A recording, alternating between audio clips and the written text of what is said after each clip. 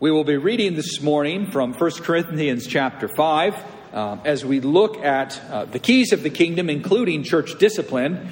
We read there, God has sworn to grant deliverance and restore us to our place. And of course, this Lord's Day is the last Lord's Day in the section of the Catechism on deliverance. So a part of our salvation is the work of the church in administering the keys of the kingdom of God. And so we will read the entirety of 1 Corinthians chapter 5 as the Apostle Paul deals with a discipline issue in the church at Corinth. This is God's word. It is actually reported that there is sexual immorality among you, and of a kind that is not tolerated even among pagans. For a man has his father's wife, and you are arrogant. Ought you not rather to mourn? Let him who has done this be removed from among you. For though absent in body, I am present in spirit. And as if present, I've already pronounced judgment on the one who did such a thing. When you are assembled in the name of the Lord Jesus, and my spirit is present, with the power of our Lord Jesus, you are to deliver this man to Satan for the destruction of the flesh, so that his spirit may be saved in the day of the Lord. Your boasting is not good. Do you not know that a little leaven leavens the whole lump? Cleanse out the old leaven, that you may be a new lump, as you really are unleavened. For Christ, our Passover lamb, has been sacrificed. Let us therefore celebrate the festival, not with the old leaven, the leaven of malice and evil, but with the unleavened bread of sincerity and truth. I wrote to you in my letter not to associate with sexually immoral people. Not at all meaning the sexually immoral of this world, or the greedy, or swindlers, or idolaters, since then you would need to go out of the world. But now I am writing to you, not to associate with anyone who bears the name of brother, if he is guilty of sexual immorality, or greed, or is an idolater, reviler, drunkard, or swindler. Not even to eat with such a one. For what have I to do with judging outsiders? Is it not those inside the church whom you are to judge? God judges those outside. Purge the evil person from among you. This is God's holy word, and we will turn now to our catechism, which is seeking to summarize and teach that word to us in a way that it can be learned and applied to the life of the church today. So we will begin on page 886 in the back of our Trinity Psalter hymnals, the same hymnal we just sang from. The Heidelberg Catechism, along with the other three forms of unity and the Westminster Standards, can be found in the back. And on page 886, we find Lord's Day 31. Question 83, and we will read this responsively. What are the keys of the kingdom? The preaching of the holy gospel and Christian discipline toward repentance. Both of them open the kingdom of heaven to believers and close it to unbelievers. How does preaching the holy gospel open and close the kingdom of heaven? According to the command of Christ, the kingdom of heaven is opened by proclaiming and publicly declaring to all believers, each and every one, that as often as they accept the gospel promise in true faith, God, because of Christ's merit, truly forgives all their sins. The kingdom of heaven is closed, however, by proclaiming and publicly declaring to unbelievers and hypocrites that as long as they do not repent, the wrath of God and eternal condemnation rest on them. God's judgment, both in this life and in the life to come, is based on this gospel testimony. How is the kingdom of heaven closed and opened by Christian discipline? According to the command of Christ, those who, though called Christians, profess unchristian teachings or live unchristian lives, and who, after repeated personal and loving admonitions, refuse to abandon their errors and evil ways, and who, after being reported to the church, that is, to those ordained by the church for that purpose, fail to respond also to the church's admonitions, Such persons the church excludes from the Christian community by withholding the sacraments from them. And God also excludes them from the kingdom of Christ. Such persons, when promising and demonstrating genuine reform, are received again as members of Christ and of his church.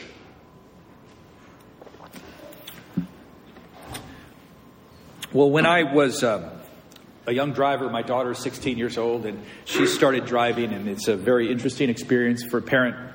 But I flash back, and I had this flashback just recently to my first few years of driving. I had a really bad habit. I used to lock my keys in the car a lot. It happened like 6 or 7 times in a few years of high school, and it was really obnoxious. I got really good at an older vehicle using a coat hanger and putting it over the window and undoing the latch.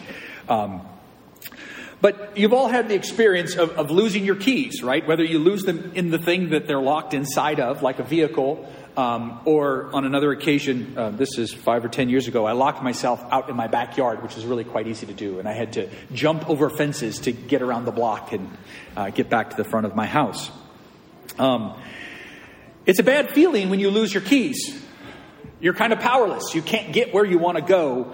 And you feel a little stupid, a little foolish as well, perhaps.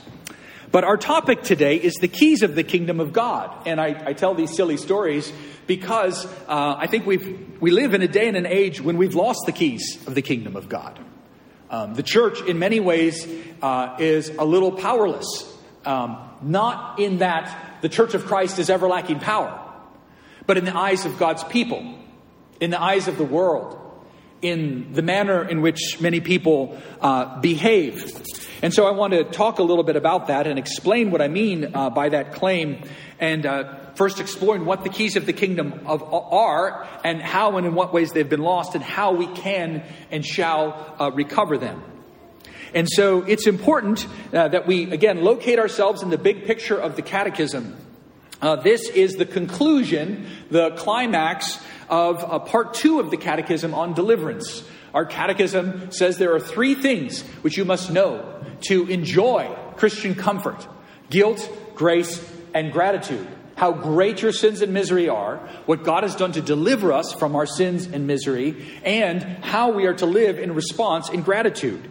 And we don't often think of the church, those ordained to serve in the local church, its authority, as a part of God's deliverance. But it is. It is a part of his saving work, the Spirit's saving work today in the world. And so that's why this topic of the keys is very important. Well, what are the keys? The Catechism has a very nice, succinct answer. The preaching of the Holy Gospel and Christian discipline toward repentance, both of them open the kingdom of heaven to believers and close it to unbelievers. Preaching and discipline. Note that both of the keys focus on the gospel. Both focus on faith. They open the kingdom to believers. They close it to unbelievers. So the keys are the ministry of the church in service of the gospel of justification by grace alone, through faith alone, on account of Christ alone. And this title, this term, the keys of the kingdom, comes to us from Matthew's gospel, Matthew 16, the confession of Peter at Caesarea Philippi. Simon Peter replied when asked, "Who do you say I am?" He replied, "You are the Christ, the Son of the living God." And Jesus answered him, "Blessed are you, Simon Bar-Jonah, for flesh and blood has not revealed this to you, but my Father who is in heaven. And I tell you, you are Peter, and on this rock I will build my church." Christ is building his church. "And the gates of hell shall not prevail against it. I will give you the keys of the kingdom of heaven. And whatever you bind on earth shall be bound in heaven, and whatever you loose on earth shall be loosed in heaven." Then he strictly charged the disciples to tell no one that he was the Christ. So the image of the key in context of this New Testament time is of a steward. Ministers of the gospel, elders in Christ's church, are stewards in God's house. We are servants. We open and close. We grant access. We serve at the bidding of our master. I thought in this connection of the old television series Downton Abbey and the important role in that great house that the butler Carson played. He had access to the liquor cabinet. He had access to the silver. He policed the front door and entrance and access to the family.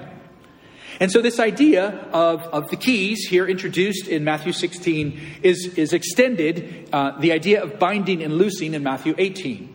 If your brother sins against you, and go and tell him his fault between you and him alone. If he listens to you, you have gained your brother. But if he does not listen, take one or two others along with you, that every charge may be established by the evidence of 2 or 3 witnesses. If he refuses to listen to them, tell it to the church. And if he refuses to listen even to the church, and again, he's addressing the apostles here, let him be to you as a Gentile and a tax collector. Truly I say to you, to the apostles, whatever you bind on earth shall be bound in heaven, and whatever you loose on earth shall be loosed in heaven. Again, I say to you, if 2 of you agree on earth about anything they ask, it will be done for them by my Father in heaven. For where 2 or 3 are gathered in my name, there I am among them. Now that latter verse about 2 or 3 being gathered, I think in a broad evangelical or revivalist context is often meant to mean that wherever you get together with a couple people, you have a church, right? In a very broad egalitarian sense. But the context here is church discipline. The context here is that no individual exercises the keys alone. That the church in its assembly, in its leadership, exercises the keys. So the church acting in concert has the power of a steward or minister or servant in God's house to bind and to loose, to grant and restrict access on the basis of Christ's gospel testimony. This is a genuine temporal expression of gospel authority. So there are eternal matters, truths, that express themselves genuinely in time and space, even if imperfectly. Even if by way of anticipation. John's gospel, tellingly, which is from a very different perspective, in John chapter 20, in a different context, in a different setting, the risen Christ uses similar language of binding and loosing. Jesus said to them, "Peace be with you. As the Father has sent me, even so I am sending you." And when he had said this, he breathed on them and said to them, "Receive the Holy Spirit. If you forgive the sins of any, they are forgiven them. If you withhold forgiveness from any, it is withheld." You'll recall earlier in Christ's ministry, right? When he healed the paralytic. He said, what's easier, to forgive sins or to heal this man, right? And they said, only God can forgive sins. Who does this man think he is? And it's true. Only God can forgive sins. That's why the Holy Spirit is breathed out upon the officers of the church, the apostles, the disciples gathered there. And so divine authority is, as it were, delegated to the church. And that's important for us to remember. We are not talking about elevating men into positions of authority. This is Christ's authority delegated to them in their office. So this binding and loosing activity takes place first through preaching. And I think this would have been, although I haven't done a deep study, I must confess, but I think this would have been a novel Protestant position, right? The Roman church would not have emphasized, the medieval church would not have emphasized the preaching as an element of discipline. But our catechism says, according to the command of Christ, the kingdom of heaven is opened by proclaiming and publicly declaring to all believers, each and every one, that as often as they accept the gospel promise in true faith, God, because of Christ's merit, truly forgives all their sins. I love that in the context of the keys of the kingdom and preaching, that the catechism is coming back to the imputed righteousness of Christ. It is on the basis of Christ's merit. And the kingdom of heaven is closed, however, by proclaiming and publicly declaring to unbelievers and hypocrites that as long as they do not repent, the wrath of God and eternal condemnation rest on them. God's judgment, both in this life and in the life to come, is based on this gospel testimony. The keys are a general application of gospel witness. This is one of the reasons that preaching has a unique place in the Christian church. And that preaching is a public declaration. The preached word comes to us from outside of us. It's different from sitting home and reading your Bible. And I would argue that it's different from sitting at home and listening to a sermon online. The public declaration of the word says that all of the sinners in this room have equal access to Christ. And it is validated by its public office. The lack of faith or hypocritical false faith are grounds for the wrath of God and condemnation. We see here a pattern of preaching law and gospel, right? We preach both the curses for those that do not believe and the blessings for those that come to Christ in faith. The gospel is not found within us, brothers and sisters. It's not discovered by our reason or our revelation. You might have heard some person sometimes say, well, I love hiking. I encounter God in the forest. I love golfing. I encounter God on the 9th fairway. I can do those things on Sunday morning and have communion with God.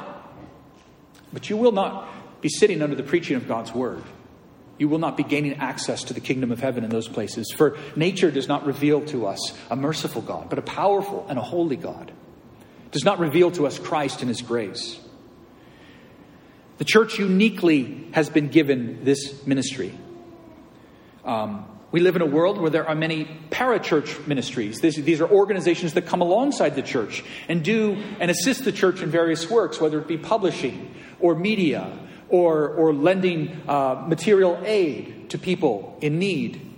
Christians, wonderful, well-meaning Christians, do incredible amounts of good work. Some people in this room work for Christian organizations. God be praised for that service, for that blessing.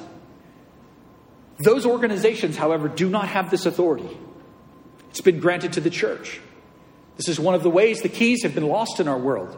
Because the idea of Christian ministry has become something that everyone does equally, right? We all have our own ministries. But this is the Christian ministry. Or I should say, these are the Christian ministries. The churchly ministries. And so this isn't to minimize that we do have our callings as believers to serve in this world as Christians. But we need to have a capital M for the ministries of the church, right? And a lowercase m for the ministries in our neighborhoods, in our communities, in our families. Personal evangelism is not the ministry of the keys of the kingdom. Our catechism points us to the public declaration. It's the same, nor is it the same as just an individual sharing the gospel. Wonderful thing. We're talking about that in our Thursday night study. How to talk about your faith. How to lead people in conversations to things that matter and of deep eternal significance. The church speaks with an authority granted to it by God. It's an authorized word from God. And that's why it's not about Brian Lee as a person, but it's about the office of minister of word and sacrament that has been established by our church with pretty rigorous criteria for entry into this office and maintenance of this office. I've taken vows and oaths to this end. And this is why we speak of this ministry, the church's ministry, as a means of grace. And back in question 65, we already began this section after the going through the creed by saying, if it's by faith alone that we share in Christ and all his benefits, where then does that faith come from? The Holy Spirit works it in our hearts by the preaching of the gospel and confirms it by the use of the holy sacraments. These are means of the Spirit's activity in the lives of believers. The second key, then, is discipline. How is the kingdom of heaven closed and opened? By Christian discipline. According to the command of Christ, those who called Christians profess, those who, important comma, though called Christians, profess unchristian teachings or live unchristian lives, and who after repeated personal and loving admonitions refuse to abandon their errors and evil ways, and who after being reported to the church, that is, to those ordained by the church for that purpose, in our local context here, this is what we call our consistory, made up of elders and ministers. Those who thus reported failed to respond to the church's admonitions, the warnings, the urgings, the pleadings of the church. Such persons the church excludes from Christian community by withholding the sacraments from them. And God also excludes them from the kingdom of Christ. So we acknowledge that there is a distinction. God also does this thing. But the church is called to manifest this eternal heavenly judgment to the best of its abilities in its limited temporal capacity to the outward exercise of the communion of the saints. Such persons, when promising and demonstrating genuine reform, are received again as members of Christ. Discipline, it's important to remember, is closely related to discipling. And so discipline is not only this negative application of the exclusion from the sacraments, the excommunication from the communion of the supper, but it also takes place positively in the reception of believers into membership, in the public profession of faith, which we've seen here in recent weeks at Christ Reformed Church, in admitting to Christian community and sacraments. It is exercised in baptism with new adult converts, as well as the baptism of our children, and in the regular exercise of the Lord's Supper. It's on the front inside cover of our bulletin when we warn and admonish those who are not members of a church of Jesus Christ, as we describe it there, to not come to the supper. That's the exercise of Christian discipline. That's all positive. And yet in some cases, we are grieved to say and to acknowledge that some who call themselves brothers, who call themselves Christians, yet go on to profess unchristian teachings or live unchristian lives. It is a judgment of the assembled church reflected through the elders. Now, some of our friends who are members of Congregationalist churches, Capitol Hill Baptist Church down the road, I know this. I've had conversations with some of their elders and some of their members. When they exercise church discipline, they do it in a congregational meeting with the vote of the entire congregation. That is not the way we practice discipline in a Reformed church, and not in most Presbyterian churches either. Here, discipline is practiced and exercised by the elders and pastors on behalf of, representative of, the Church of Christ. And it's important here, as it is stated, that discipline is always with the goal of repentance. It never has the goal of driving someone from the life of the church. That's why the initial pleadings are always for repentance. And even when Paul hands over to discipline in 1 Corinthians 5, the goal is that the soul might be saved. In 1 Corinthians 5, we see that Paul says in verse 2, let him who has done these things be removed from among you. That is the movement, the warning, the enforcement of excommunication. He says, when you are assembled in the name of the Lord Jesus, and my Spirit is present with the power of our Lord Jesus. It's Christ's power exercised by the church. A little leaven leavens the whole lump. This tells us why discipline is important. The church is called to be the holy, spotless bride of Christ. If she tolerates public, visible sins in her midst, she blemishes the name of Christ. And it spreads. It spreads because people say, well, sin is tolerated in this communion. And many, many churches today in our world do tolerate sins. Brothers and sisters, the work of discipline is very painful and it's very hard. It takes much time and energy. We, in our Reformed church government, we don't proceed to the extreme outcome of discipline, to excommunication, or to any public announcement of discipline by name. We don't proceed there without first going to our sister churches and praying together and getting their wisdom on the matter. So we go in our regular meetings of classes, like a presbytery meeting. And so those happen every 6 months. We go very slowly through this process because we understand that human assemblies may err. It's interesting here that Paul says, I'm not telling you not to associate with sexually immoral people, right? You see this interesting distinction between those who are members of the church and the world outside. He says, if you wanted to stop associating with sinners, you'd have to leave the world. You'd have to go live in outer space. I'm saying don't associate with those who bear the name of brother. And this is very important. And we came across in our Ephesians sermon last week, right? A warning. Why there are warning for members of the church. Not because the elect can lose their faith, but because there are hypocrites in the church. The church is a mixed assembly made up of wheat and tares, sheep and goats. That's how Christ views the church in his ministry. And so there are some that bear the name of Christ insincerely. And that's what Paul is talking about. Purge the evil person from among you for your gospel witness, for the well-being of the church, and ultimately and primarily for their salvation. Because Paul's warnings are serious. Those who practice such things will not inherit the kingdom of God. Doesn't mean no sinners, but those who make a practice of pursuing those sinful behaviors or beliefs will not inherit the kingdom of God.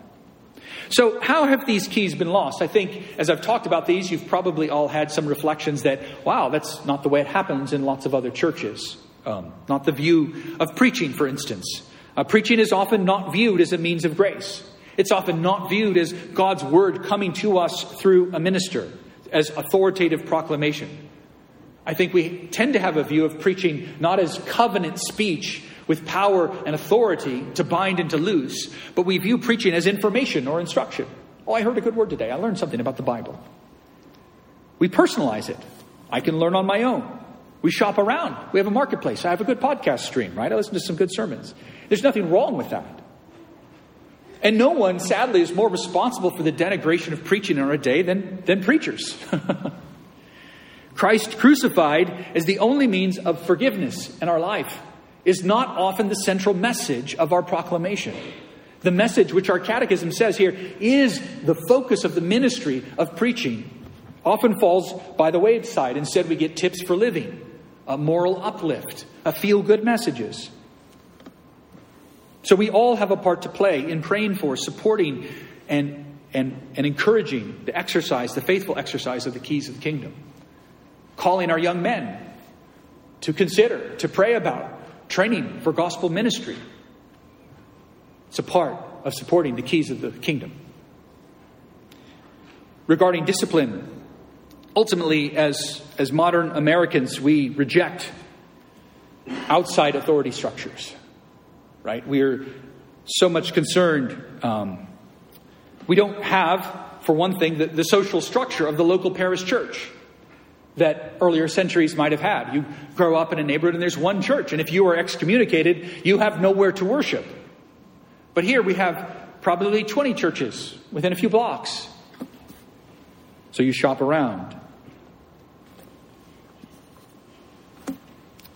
The vast majority of formal discipline cases, many of them that are considered and prayed about in our assemblies, the people just leave.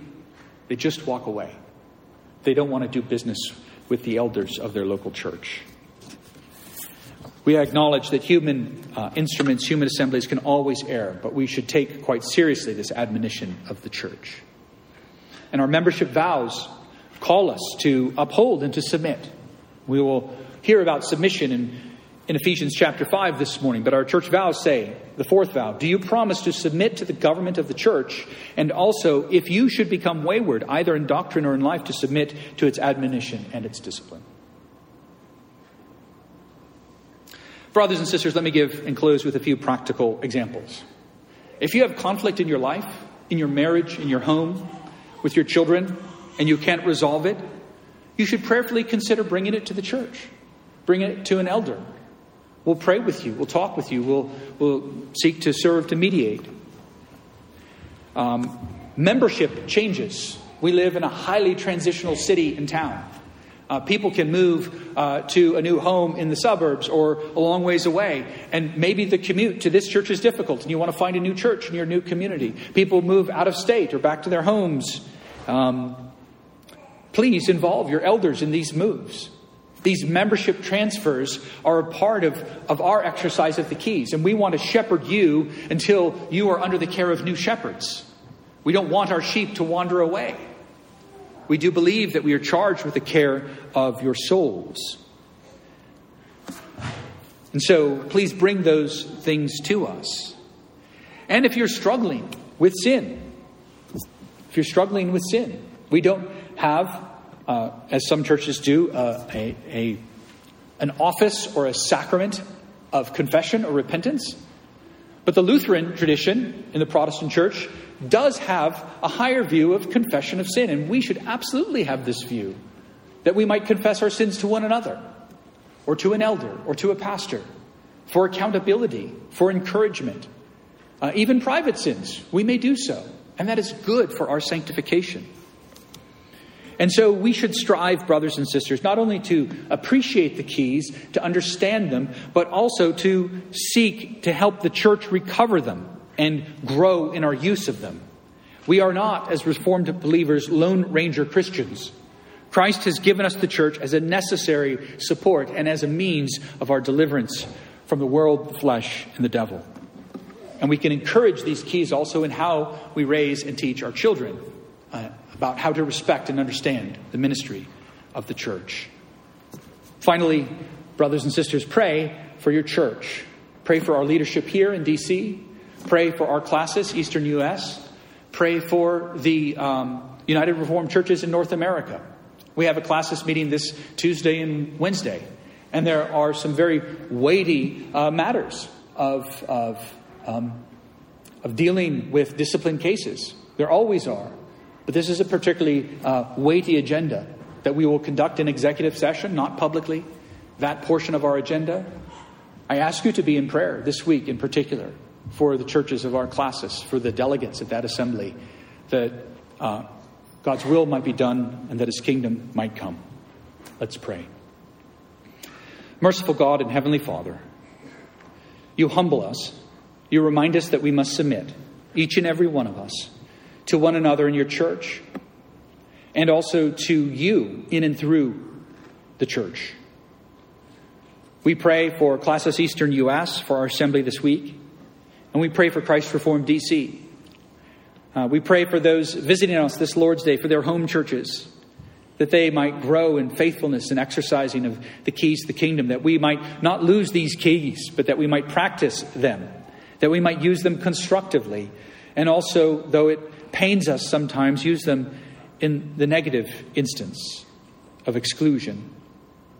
Merciful God, we thank you that you are a God of mercy, ever standing as a good father, with your arms wide open to the prodigal, ever standing full of abundance with a new robe, a ring, a feast. And we pray, dear Lord, for all of those who are under discipline at this time. We pray for them, that your Spirit would so work, that gospel ministry would so turn their hearts and soften them, that they would be restored to the joy of their salvation. We pray all these things in the name and through the merit of our Lord and Savior, Jesus Christ.